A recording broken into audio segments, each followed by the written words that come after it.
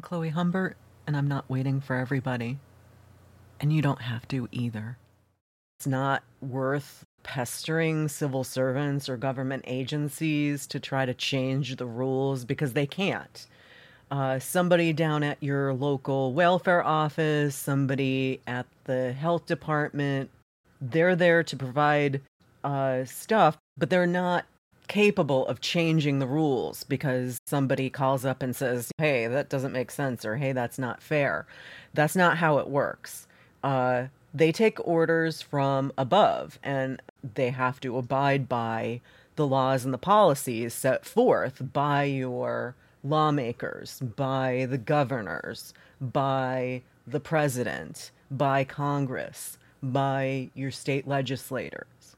So going to a public employee is not going to yield results, and people get frustrated with this. So there are a couple exceptions to this, and it's very specific.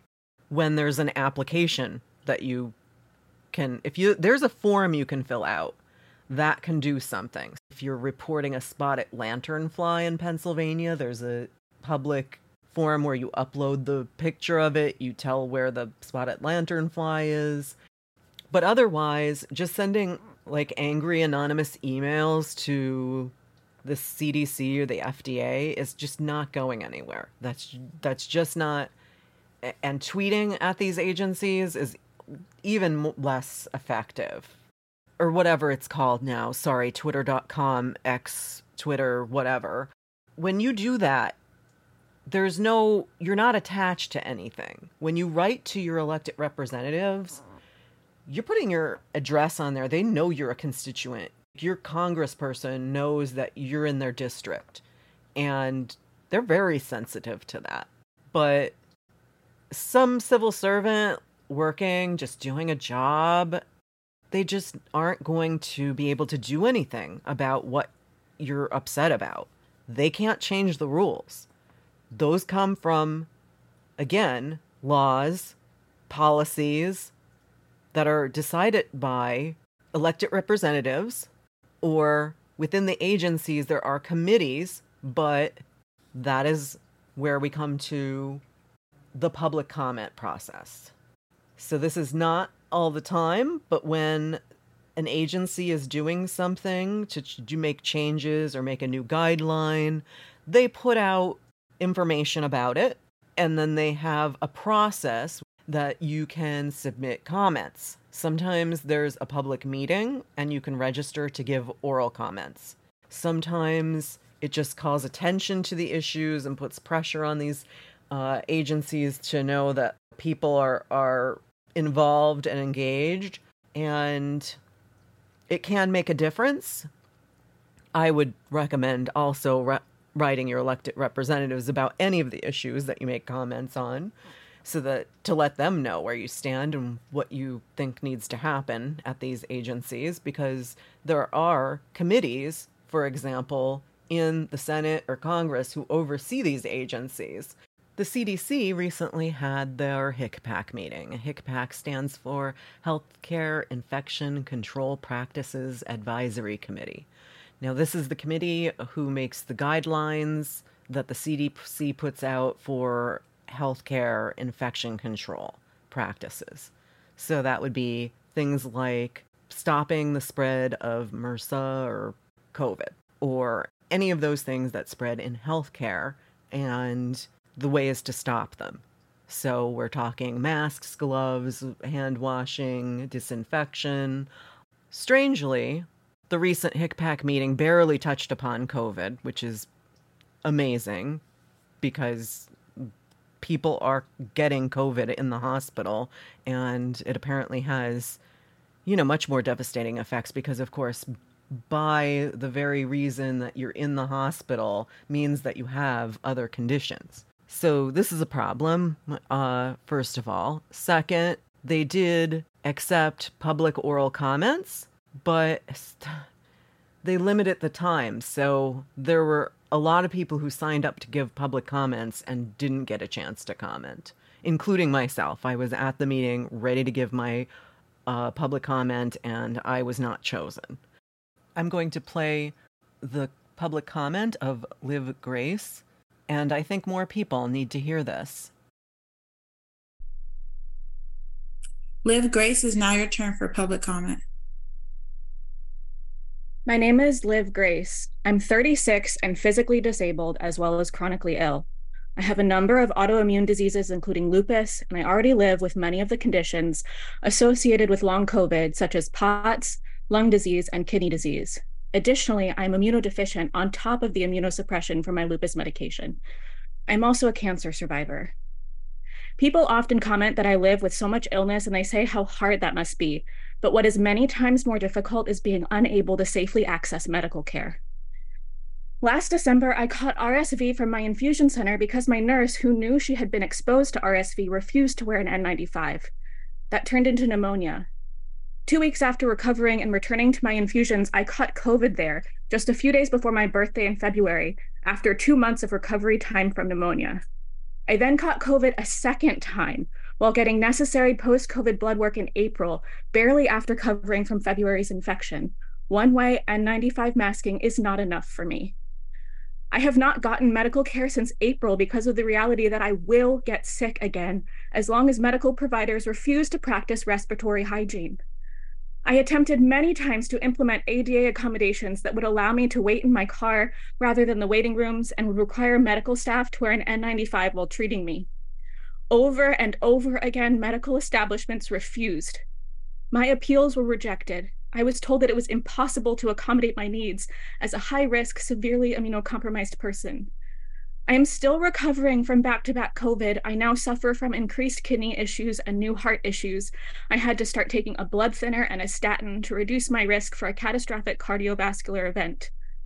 Without medical care, my health will deteriorate to the point of needing hospitalization, where I will have even more exposure to unmasked staff. This is a catch-22. Either access care and catch COVID and other dangerous to me infections to the point of further endangering my life, or do not get care at all and endanger my life. The evidence review on N95 respirator and surgical mask effectiveness was flawed and must be redone with input from scientific researchers and experts in respiratory protection, aerosol science, and occupational health. This is eugenics. I'm Jewish and I see the writing on the wall, the history of not only the Holocaust, but many genocides, including the ongoing genocide of Indigenous people, target disabled people first. I am literally begging for something to be done. Thank you. What are we doing that we have patients who need to give public comment at a CDC meeting pleading with the CDC to advise their doctors not to give their patients COVID? Like, what are we doing? Patients should not have to beg the CDC to advise doctors and hospitals not to force COVID on their patients. Erica Shenoy is on the HICPAC committee, and this is a person who claimed in an op-ed in the Annals of Internal Medicine that dropping masks for infection control in healthcare is needed so that patients would be able to lip read. The innuendo being that masking is somehow discriminatory toward the hard of hearing. This is an astonishing, foolish woke washing, because lip reading only has a 30 to 40% accuracy rate. Even trained professional lip readers only attain maybe 60% accuracy, according to what I've been reading. Doctors should never depend on lip reading for critical medical advice. There's a 40 to 70% chance of failure to accurately communicate. That's not good odds. And this argument in the op-ed seriously suggests facial expressions for non-English speakers, too. So this just sounds like it's all to let the hospitals off the hook for providing masks to healthcare workers and also to get out of providing interpreters, apparently. Just, it doesn't make sense.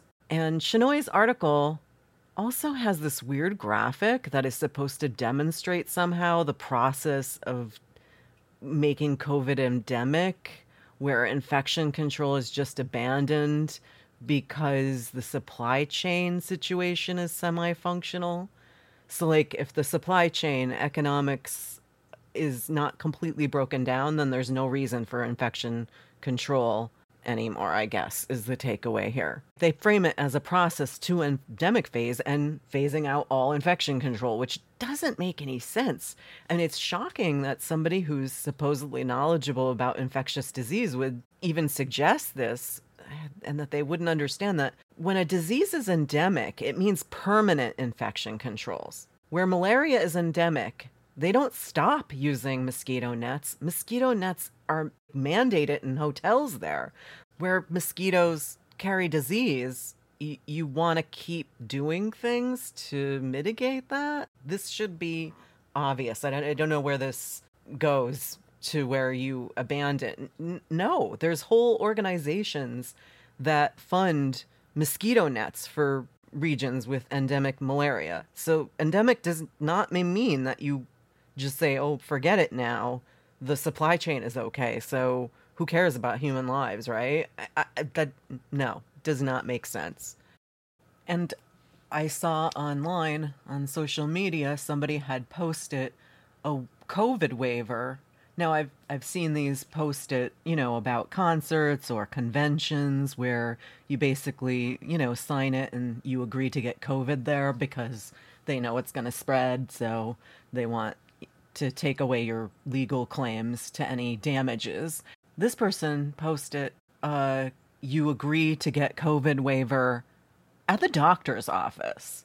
He said, and I quote, "I went to the doctor's office today wearing an N95 like about half of the other patients, and none of the medical staff were wearing any masks at all. The staff required each patient to sign this waiver acknowledging how dangerous COVID-19 is and how they might infect us." Person posted a picture of the text from the COVID waiver he signed, and it said, "By signing this agreement, I acknowledge the contagious nature of COVID-19 and voluntarily assume the risk that I may be exposed to or infected by COVID-19 by visiting the clinic, and that such exposure or infection may result in personal injury, illness, permanent disability, and death. I understand that the risk of becoming exposed to or infected by COVID-19 at the clinic may result from the actions, omissions, or negligence of myself and others, including, but not limited to, staff, employees, the physician, representatives, or other patients visiting the clinic. I voluntarily agree to assume all the foregoing risk and accept sole responsibility for any injury to myself, including but not limited to personal injury, disability, and death, illness, damage, loss, claim, liability, or expense of any kind that I may experience or incur in connection with my visit to the clinic. On my behalf, I hereby release covenant not to sue, discharge, and hold harmless the clinic, its staff, employees, physicians, representatives, patient, or anyone visiting the clinic of and from the claims, including all liabilities, claims, actions, damages, costs, or expenses of any kind arising out of or relating thereto.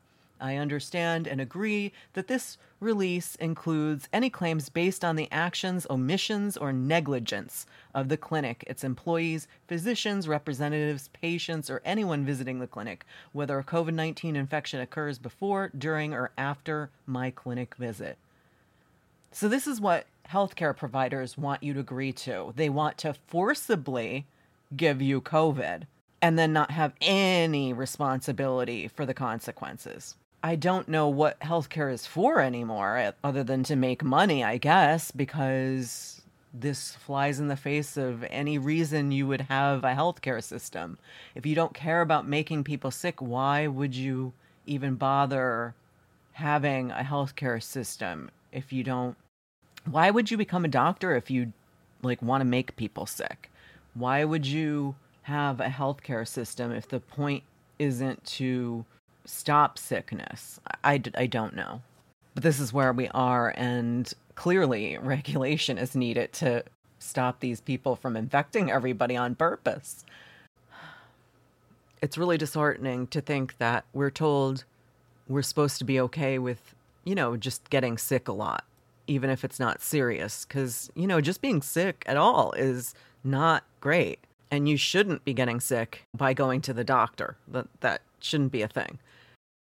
One concept I see mentioned and bandied about is this idea that CDC doesn't know about airborne transmission of COVID, or that the CDC is stuck in droplet dogma, and seems to be the case. But because if they're saying surgical masks are appropriate for COVID wards, that's just not okay if that's what they're planning on doing, which apparently floated at a former HICPAC meeting.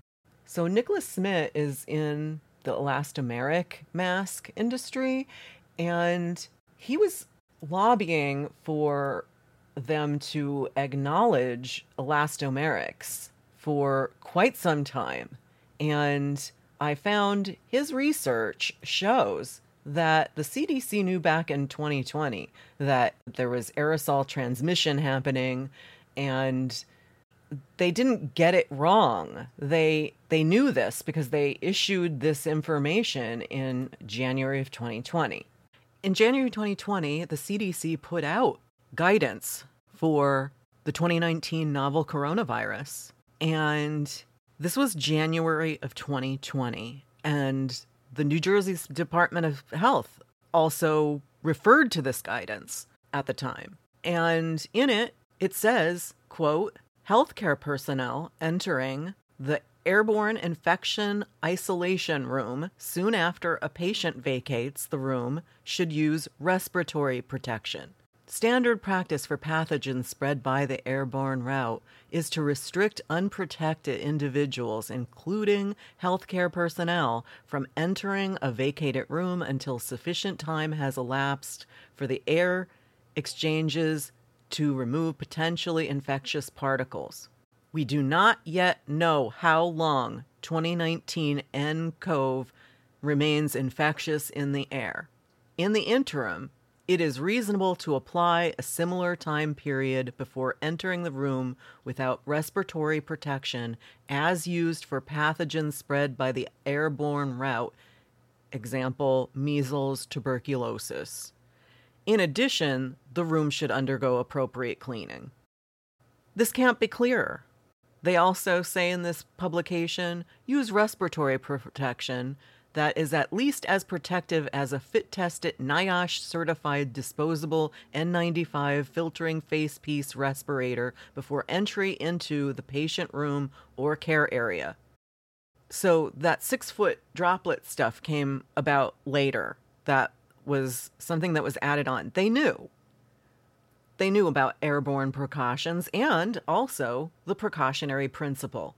And in March 2020, at a HICPAC meeting, this is a quote from that: "A surgical mask that's a nice barrier against ballistic impact isn't as good of a device. The fact that there's a 1/2-inch gap on either side of your face really doesn't protect against inhalation. And so that's why we recommend respiratory protection." So that's the quote. In March 2020, OSHA also put out guidance on preparing workplaces for COVID-19. And they included engineering controls, installation of high-efficiency air filters, increasing ventilation rates in the work environment, installing physical barriers such as sneeze guards, installing a drive-through window for customer service, encouraging sick workers to stay home.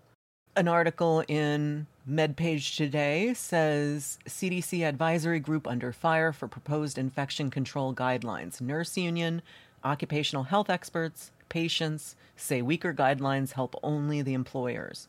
By Sophia Putka, August 24th, 2023. This says, quote, "Opponents have said the changes detailed in a presentation in June are based on a flawed evidence review and omit key infection control tools. Some have called attention to a CDC approval process that they say is sometimes inscrutable to the public." And this is true, or as Dr. David Michaels, former OSHA head, said, the CDC is like a black box. Dr. David Michaels, epidemiologist and the longest-serving OSHA head from 2009 to 2017, testified at the OSHA hearing on April 28th, 2022. Beyond that, of course, we have this problem that they've really clung to this, what we call the droplet dogma, that clearly has been shown to be incorrect, certainly by the research by several of the people on this panel who've done remarkable work and you heard from Dr. Prather and Dr. Milton in particular. Look, it's disappointing. I think the whole country is disappointed, but employers need to know exactly what to do, or how to at least process the challenge that they face to protect workers. And OSHA standards tell employers how to do that. They say, this is what we expect you to do. And we expect you to develop a plan. The plan has to take your situation into account, but also has to ensure that you're looking at the hierarchy of controls. You're thinking about engineering controls first. All of those things are missing from CDC recommendations. And finally, I think I talked about this in my testimony, OSHA has a statutory requirement to have an open and transparent process like we are having today to determine what the standard should be. CDC is a black box. We have no idea how these recommendations are determined, unfortunately, until there are Freedom of Information Act requests or congressional inquiries. So given all those things, it's really incumbent upon OSHA to develop standards and to say, these are the standards that every employer covered by the standard must follow. Thank you, Dr. Michaels. In February 2021, there was an AP News article that with the headline, "Hospitals Still Ration Medical N95 Masks as Stockpiles Swell." And I'm going to quote, "Internal government emails obtained by the Associated Press show that there were deliberate decisions to withhold vital information about new mask manufacturers and availability.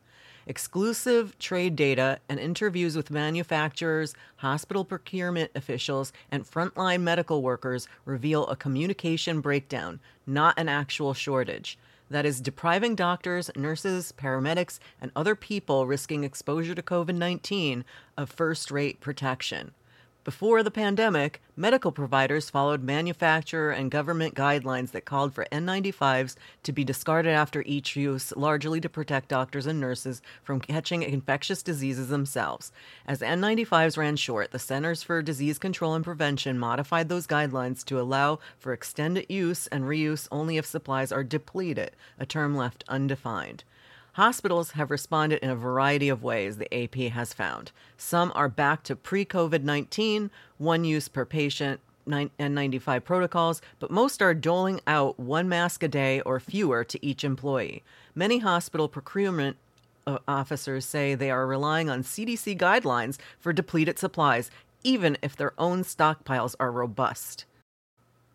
The CDC knew about aerosol transmission. They had put out guidance for respirator N95s and elastomeric respirators in September of 2017.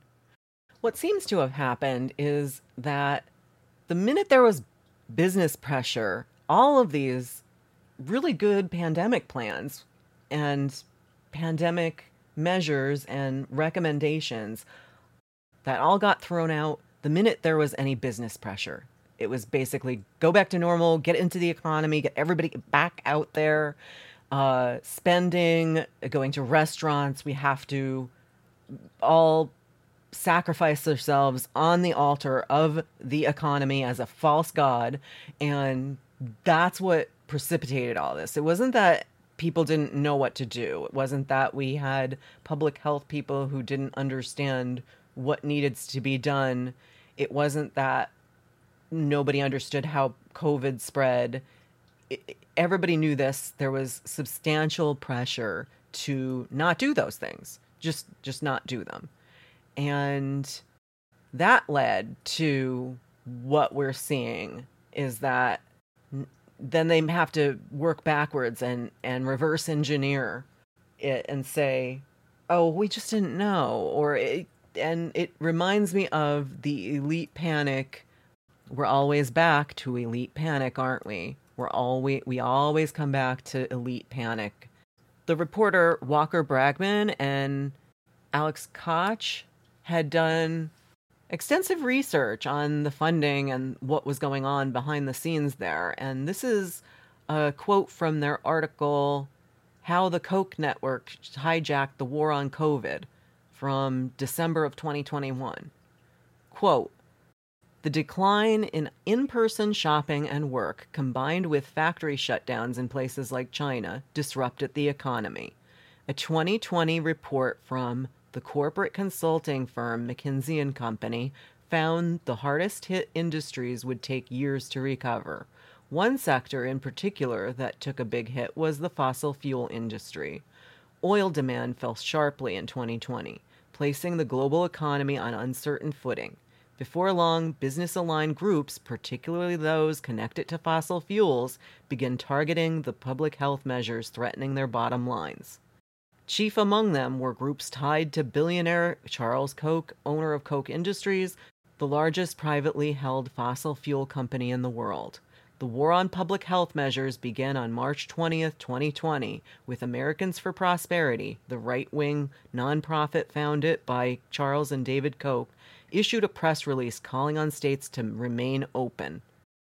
And it has been this way, and we know that a lot of the public health measure resistance, manufacturing mild, and all of that is all business oriented.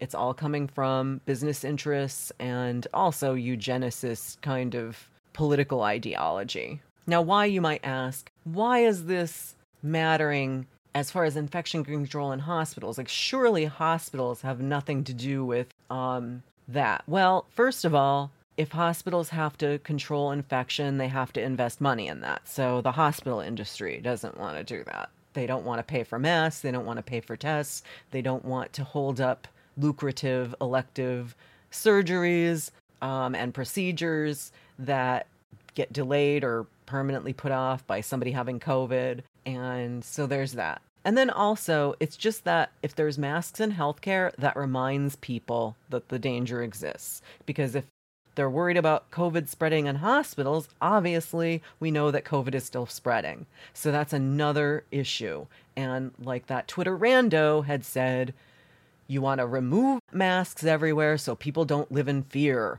Voila, roaring economy. Spending is about freedom. Happiness is freedom from fear, a billboard that screams whatever you're doing is okay. And we know that they're trying to get the last of the concerned people out there, quote unquote, out there into the economy, because there's articles written about this. In Market Watch, there was an article in December 2022. The headline says, people are, quote, long social distancing due to COVID-19. Economists say that's contributing to a drop in labor force participation. And a quote from that is, knowing that COVID-19 has not gone away, some people are not yet prepared to let down their guard, according to a working paper distributed by the National Bureau of Economic Research. Some 13% of U.S. workers said they will continue social distancing as the economy opens up and cases fall, and another 45% said they will do so in limited ways. Project 2025, the Presidential Transition Project, Mandate for Leadership, the Conservative Promise, published in 2023 by the Heritage Foundation, the think tank that informs Republican lawmakers. And that says about masks in healthcare, and it says, quote, refrain from opposing general COVID-19 mask mandates in healthcare facilities or personnel. So as you see, they're trying to get rid of masks in healthcare and stop based on very confused and wrong. They contradict themselves. They say that the disease is endemic and constantly mutating, however, refer to supposed natural gained immunity. Yeah, they don't make sense. And where a disease is endemic, you have permanent infection controls. We don't say, oh, malaria is endemic, let's just let the mosquitoes eat us alive. We don't do that. But the Republicans apparently want us to. So there you go. Going back to the MedPage Today article, there were some comments that I wish they had made to the HICPAC public comment. One of the comments said, quote, with guidelines like that, it just sounds as though CDC is attempting to ensure its own future existence. And this is a comment by Dr. Caitlin Sundling. Hello, my name is Caitlin Sundling. I'm a physician, scientist, and pathologist in Wisconsin. I have no conflicts of interest to disclose. I'm a member of the People's CDC. I'm speaking today in support of universal masking in healthcare, ideally with broad use of well-fitting N95 or better respirators as a new addition to standard precautions. Now is the time to use what we've learned from HIV and bloodborne pathogens, matching our understanding of the science of aerosol transmission to our precautions in healthcare allows us to work to build public trust and destigmatize aerosol transmitted infectious diseases, especially where asymptomatic transmission is common, as with COVID. Denying the well-proven science of N95 respirators would be a significant step backwards. There is no physical basis to support the idea that different aerosol pathogens travel different distances. Appropriate isolation for known or suspected aerosol pathogen infections of any kind, including COVID, must include N95 respirators at minimum and appropriate ventilation controls. I want to share a couple of experiences where universal airborne precautions would have prevented exposure from my own work as a pathologist and as medical director of a health professional training program. While I was in my fellowship training at a well-known Boston hospital, I found out I had been exposed to tuberculosis when I had performed a small biopsy of a neck lymph node on a patient who, as far as we knew, lacked any symptoms or history that would have caused us to suspect the infection. More recently, one of my students was also exposed to tuberculosis on a lung biopsy procedure where cancer had been the suspected diagnosis. If we only protect ourselves against known or certain exposures, we put both patients and workers at risk. We need to expand, not reduce, the use of N95 or better respiratory protection, including elastomeric respirators with source control and PAPRs in healthcare settings. Lastly, and most importantly, we have a duty to protect our patients. I've had multiple people in my community ask if I, as a pathologist and laboratory-based clinician, can be their primary care provider. It is incredibly sad to me that so few of my fellow healthcare providers are wearing masks to protect themselves and their patients, and some are not even willing to mask upon request. Where providers are masking, our patients, including those who are immunocompromised, still face unmasked waiting rooms and other spaces with shared air. Should patients have to ask their surgeon to wear sterile gloves? Putting the burden of protection on patients is not an appropriate infection control approach. In conclusion, I call on you, members of the CDC's HICPAC committee, to recommend universal masking in healthcare, ideally with the broad use of well-fitting N95 or better respirators as a new addition to standard precautions. Thank you. It's a shame more people were not allowed to give public comment at the meeting, but there are more people who did speak at a World Health Network YouTube video that recorded their comments, and the People CDC has been collecting written comments to share. And I will end with my own public comment that I submitted in writing and I recorded on my own time. My name is Chloe Humbert. I don't want to be forced into exposure to multiple infections when I need to seek health care. I almost died from infection twice in my life because of inadequate investment in healthcare in 2 different countries. If we are to be forced into preventable exposure to COVID and other diseases in healthcare settings against our will, the goal of this forced infection needs to be spelled out, along with clearly stating the known consequences so that the American people can say whether or not we want to bear those consequences. You can't just rip away the freedom of individuals to protect ourselves from disease and not have a clearly articulated reason, because the masks off, let it rip plan sounds an awful like the natural herd immunity garbage we heard in 2020, and the American people said no to that. There are other names for this ideology, and it's a pseudoscience that patriots like my father, my uncle, and my stepfather all fought in a war to protect us from 80 years ago. Do not make guidelines that give cover for genocidal negligence in our hospitals and nursing homes.